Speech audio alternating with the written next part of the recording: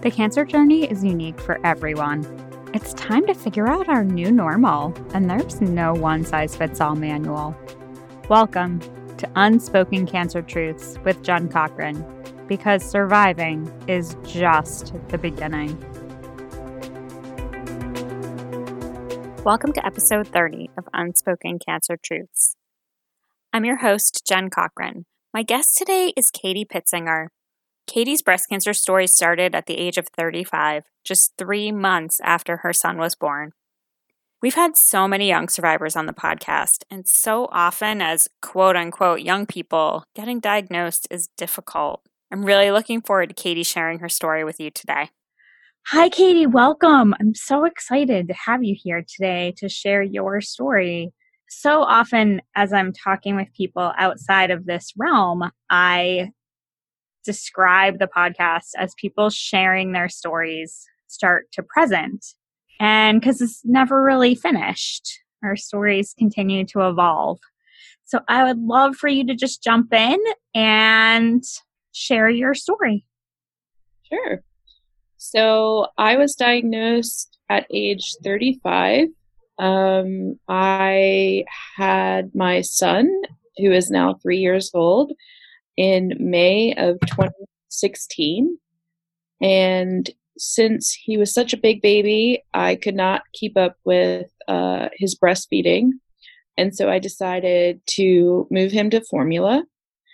At that same time that I moved him to formula, I was due for my annual mammogram, which is just a random one-off story. Because I was only 35, I was not recommended to get mammograms.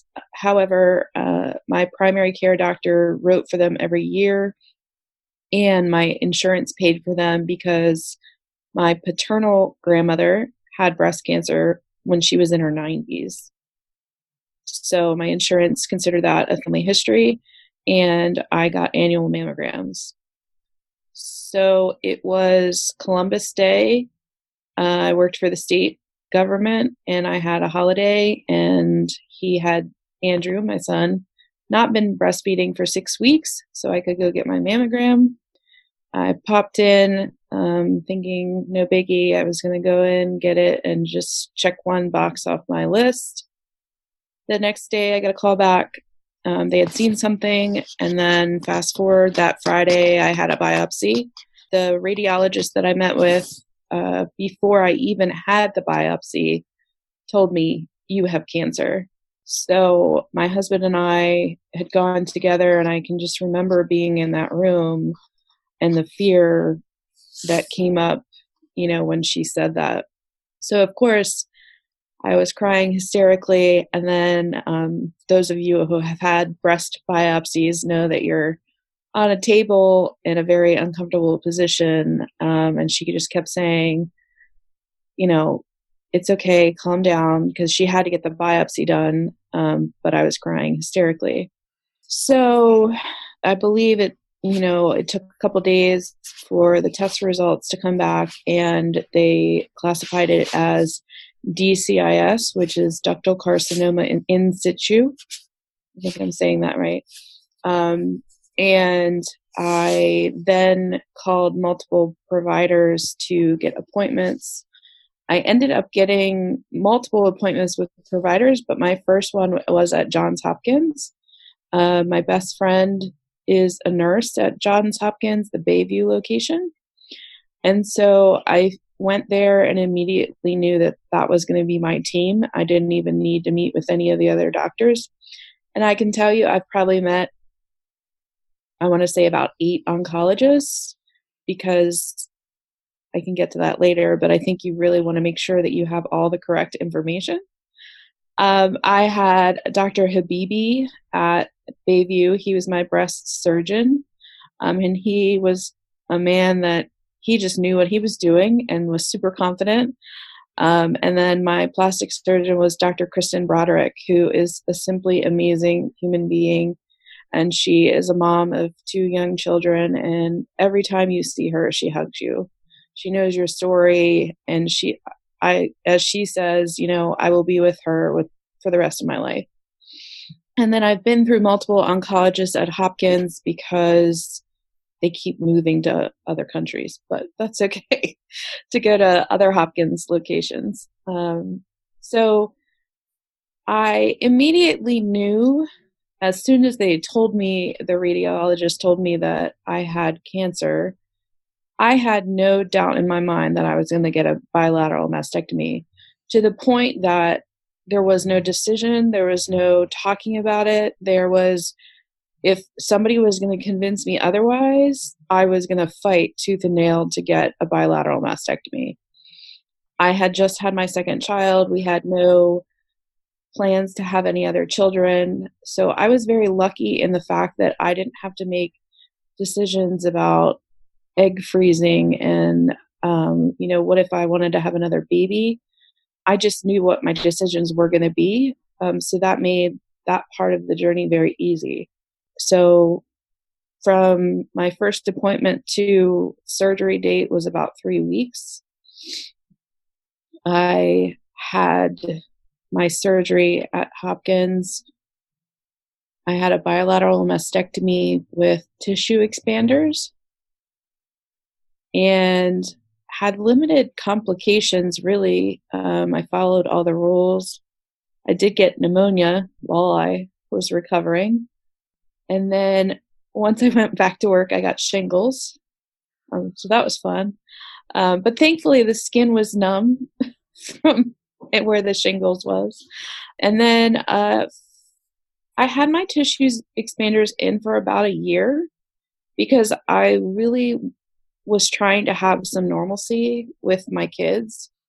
And so I didn't want to have another surgery and another recovery. So, and summer is the favorite time of the year for me. So I didn't want to do it during the summer. I was not going to be, I just wanted to be normal in the summer. So then I had my implant exchange a year later, the next October of 2017. I immediately following my mastectomy, I started on tamoxifen.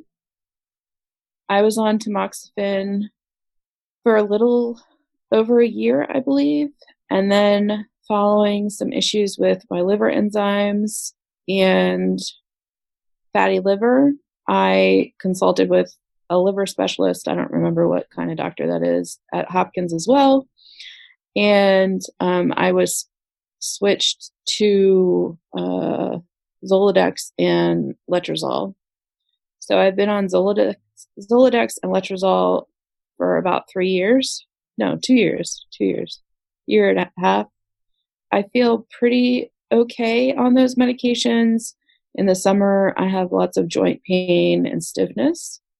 I am always hot. So I don't typically have hot flashes, but I'm just always hot. I never thought I would wear a sweater again. Right. So let's see. And then in February of 19, I had fat grafting and liposuction to assist with the appearance of my implants. I now am followed by an oncologist out of Philadelphia. She was originally in Pittsburgh. I was diagnosed, this is important. I was diagnosed eventually with stage 1 invasive lobular carcinoma. So whoever the people are that read the slides actually went through my slides a second time, and only then did they find the cancer. So I had DCIS, ductal carcinoma in situ. I had lobular carcinoma in situ, and then I had a 0.4 millimeter tumor. So the ongoing joke in my house and with my doctors sometimes is that I had a tiny tumor. A very tiny tumor. And one of my oncologists at Hopkins, she's always like, "Your tiny tumor." I'm like, "Yeah, still a tumor. Tiny or not, still a tumor." So, it's just like the chain of events just all happened in such a way that I believe, very blessed to have found it. If I would have never found any lobular carcinoma it's called the sneaky one. It doesn't form lumps. So the fact that it was found at that such an early time is just a chain of events that you can't really expect to happen. Absolutely. So interesting too that your doctor wanted you to have the mammogram at really what would be considered such a young age because of a family member who was at such an elevated age, because that's just very interesting. So I think meant to be. Right. For sure. Yeah.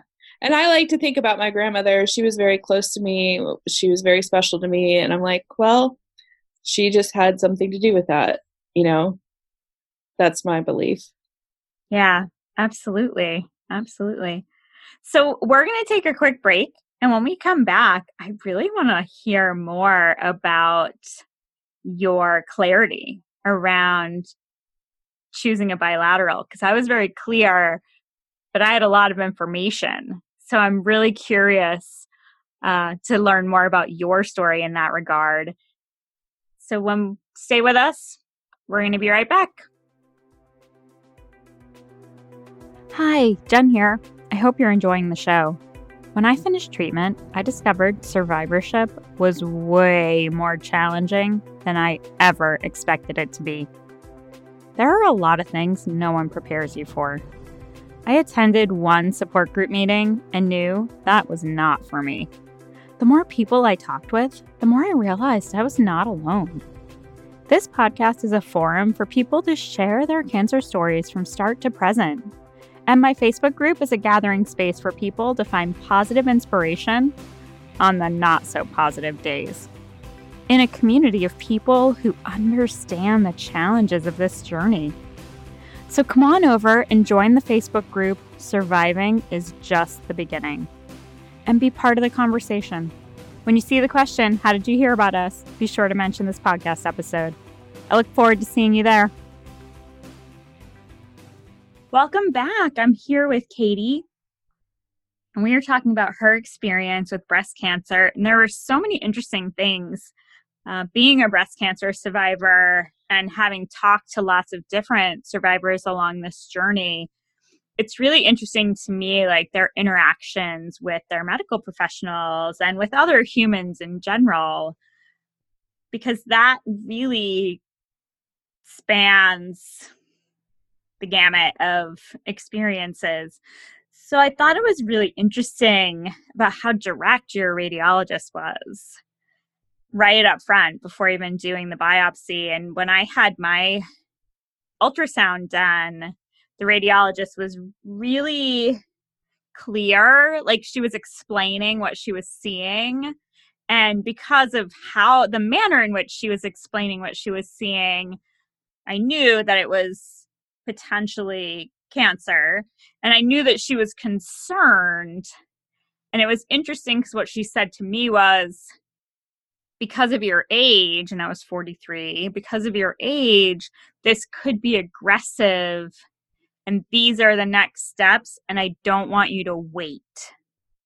And I think they're so used to seeing people wait and not necessarily be willing to hear where this experience is taking them, especially at young ages.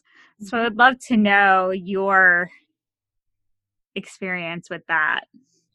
Yeah, I mean, like I said, I really appreciated her directness because I think once you hear it, it helps that reality-based thinking set in. I mean, it's absolutely horrible to hear, but it takes out the guesswork. And I can remember her calling me, when she got the results as well. It was like, it is, what we talked about. It is cancer, and here's what you do next. And I think at that point, they thought it was very, very early. But again, like you said, people, even especially in my situation where didn't appear to be any kind of tumor. It was DCIS, which sometimes they don't even recommend any treatment right away.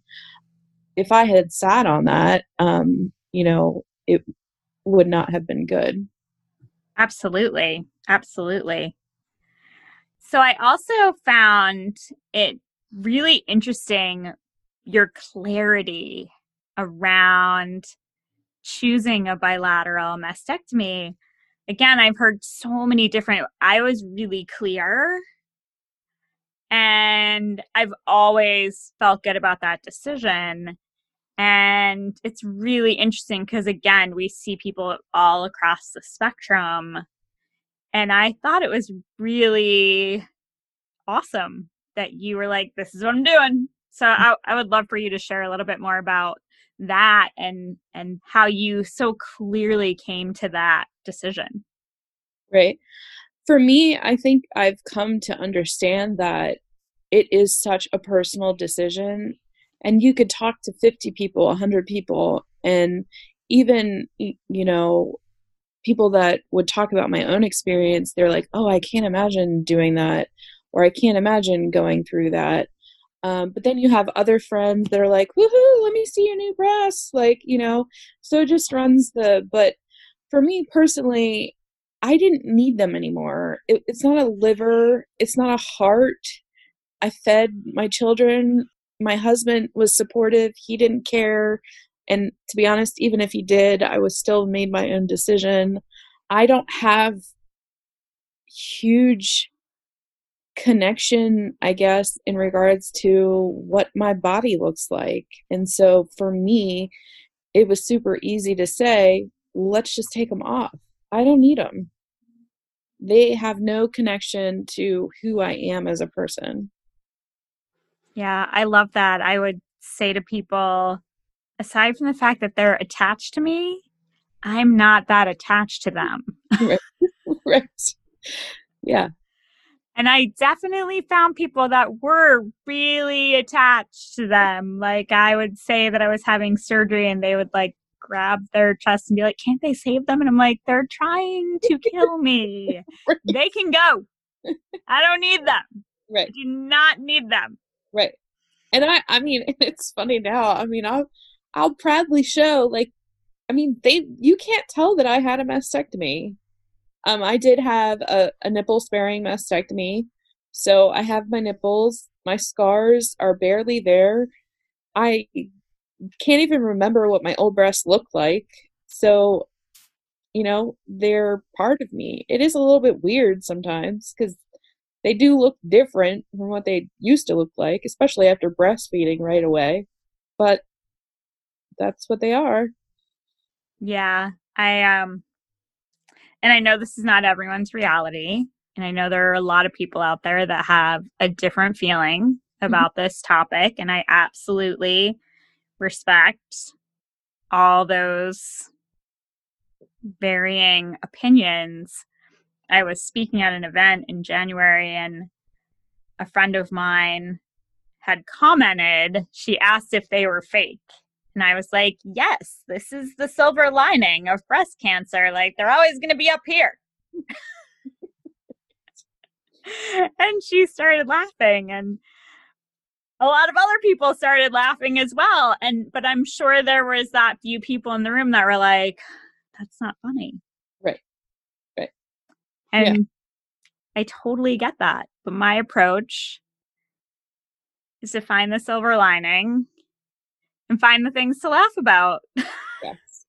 Well, I don't know, I haven't figured out, but there's got to be, for the people who choose not to go that route, there's got to be some kind of connection for them that is more, it would cause more grief for them to lose that than to try to keep their breasts.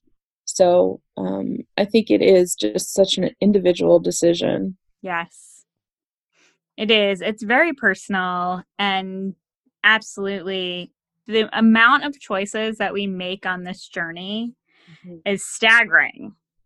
Yes. Absolutely staggering. No, I agree. I think the amount of choices that are presented, and they give the book to you and the manuals and here's read this book, and I just sort of went with it. Like, I didn't, my plastic surgeon this is a funny story. At the end, she had to send her PA back to the office because she had ordered all these sizes and none of them fit. So she had to go in her private stock of, you know, implants that she hadn't used and find one, because I guess my chest cavity is so concaved that I needed a bigger implant. And it's like, whatever. This was one thing that in my life I did not try to control. Like, you tell me to do it, I'll do it. And I just moved with it. Yeah. It's definitely a very interesting experience, and it sounds as though you were very fortunate with your providers as well, which, as was I. That was something that was really smooth for me. Right. And I've been really grateful to them. And I also was really happy to hear you say that your breast surgeon was like, you're going to be with me forever. Because I've met so many survivors who haven't seen their breast surgeon in years. Yeah. Or they haven't seen that they've got implants and they haven't seen their plastic surgeon. Yeah. And I'm always a bit taken aback with that. And I'll often inquire, like, okay, my breast surgeon and my plastic surgeon have both said that I'm going to see them every year for the rest of my life. Right. Yeah, I just got moved to the year for my plastic surgeon. And then every 3 years, you have to have the MRI to make sure the implants are still intact. Yes. And I still see the breast surgeon's nurse practitioner every year. Yeah. It's I'm always really happy when I hear that, because I feel like it should be the norm, and I feel like it's not always the norm. Right. So one of the other things that we had talked about was just this idea of openness and vulnerability and sharing. I know for me, I always feel like I have to kind of process where I am and then share it out. Which, of course, when you have a business, as I do, I had to tell people. Before I had surgery, I had to tell people I was having surgery because I was going to be down for a couple of weeks. Right. So that was a really interesting situation. But I would love for you to talk a little bit about kind of what you found to be true for you in sharing this experience. Sure. So my history is that I'm not very open. I have a history of trauma in my life, and I hold that very close to the chest. The people closest to me, my best friends, those people know some of what I go through on a daily basis. Breast cancer sucked the life out of me. I would say that it triggered my PTSD. And because I was on the tamoxifen, I could not take any medications. So I would say the first 2 years were extremely difficult. One thing that helped me was that being very open about how I was feeling and what was going on with me. I think that piece of, people sometimes say like breast friends or whatever, but the people that I've met, initially my cousin connected me with someone, and then a friend connected me with somebody else that were my age that had just gone through breast cancer treatments. And then I got connected with somebody else, and I'm part of the Facebook group, and those relationships were so important to me, to be able to talk to people who knew what I was going through, and just the importance of continuing that. I think most survivors want to help other people going through treatment.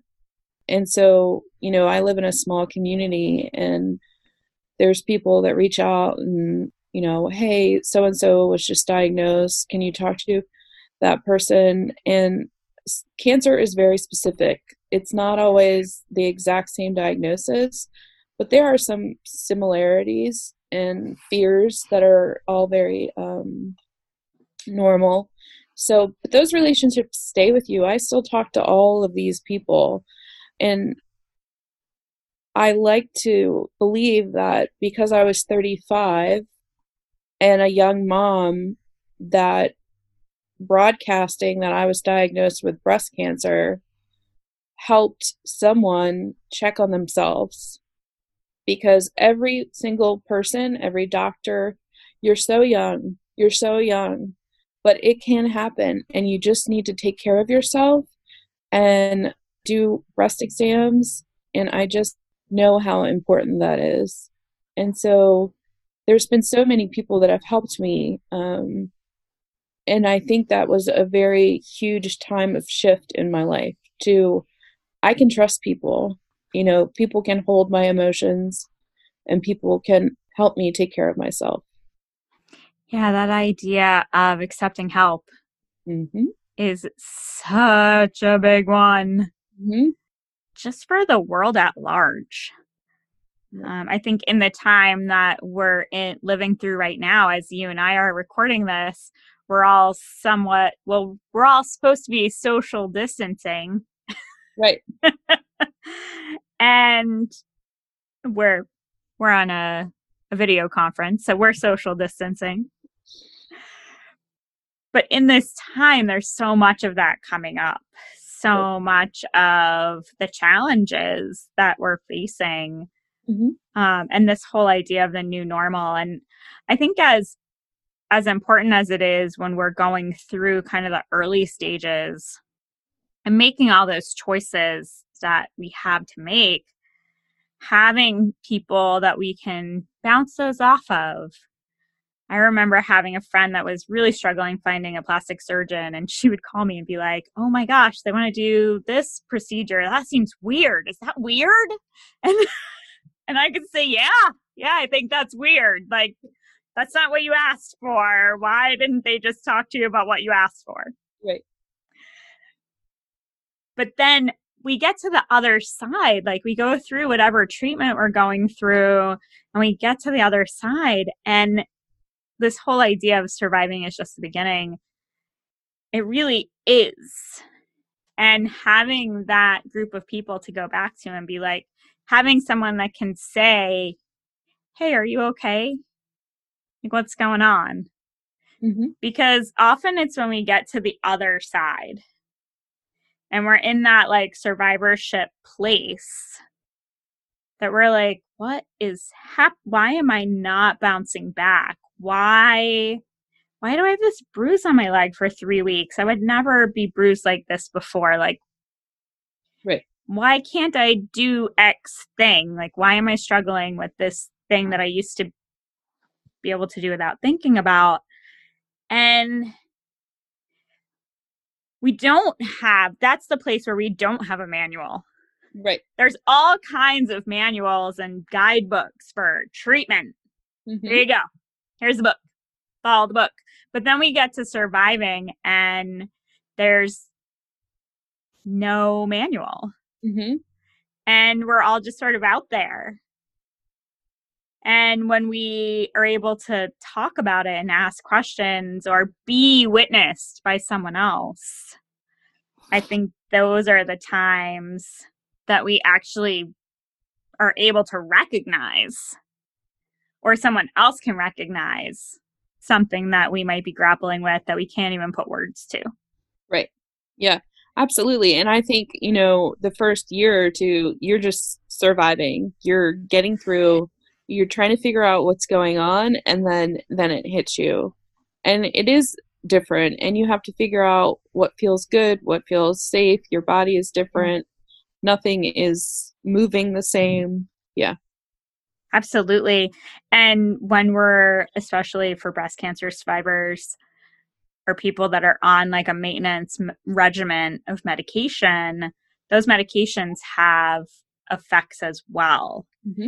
And our doctors don't always know what those are Right. or how to guide us. There's starting to be more research around survivorship and supporting survivors because there are 16 million of us. Mm-hmm. And that's just in the United States. 16 million. All different kinds of cancer. But we're just finally now here in 2019, 2020, really starting to look at what we can do to better support survivors and help people kind of make that transition. Mm-hmm. So I love that that is something that you have really found to be helpful and important. I think that whole idea of help and being supported by a community of like-minded, experienced people, right, I think makes a huge difference. Mm-hmm. Well, thank you so much, Katie, for being here with me today and for sharing your story and your truths in relation to your cancer experience. I appreciate it. Mm-hmm. Thank you, Katie, for sharing your story. There were so many great topics. One of my favorite topics is around personal choices of surgeries and treatments. When we feel so confident in our choice, we can more easily roll with what comes. So often I see people wanting to keep control on everything around them because cancer feels so outside of our control. That idea of releasing the need to control the situation is so freeing. Also, the ability to be available and open to others, whether it's allowing others to support us, lending support, or knowing that there's a community to tap into when we need it.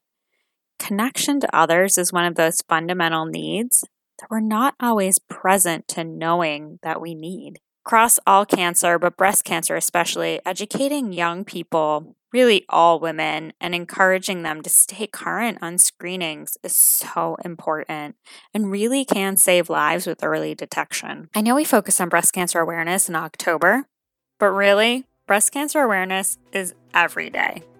That's our episode for this week. I'll be back on August 19th when my guest will be Bonnie McBee, sharing her unspoken cancer truths. I hope you'll listen in. In the meantime, I would love to see you in the Facebook group, Surviving is Just the Beginning. Thanks for listening and have a great week.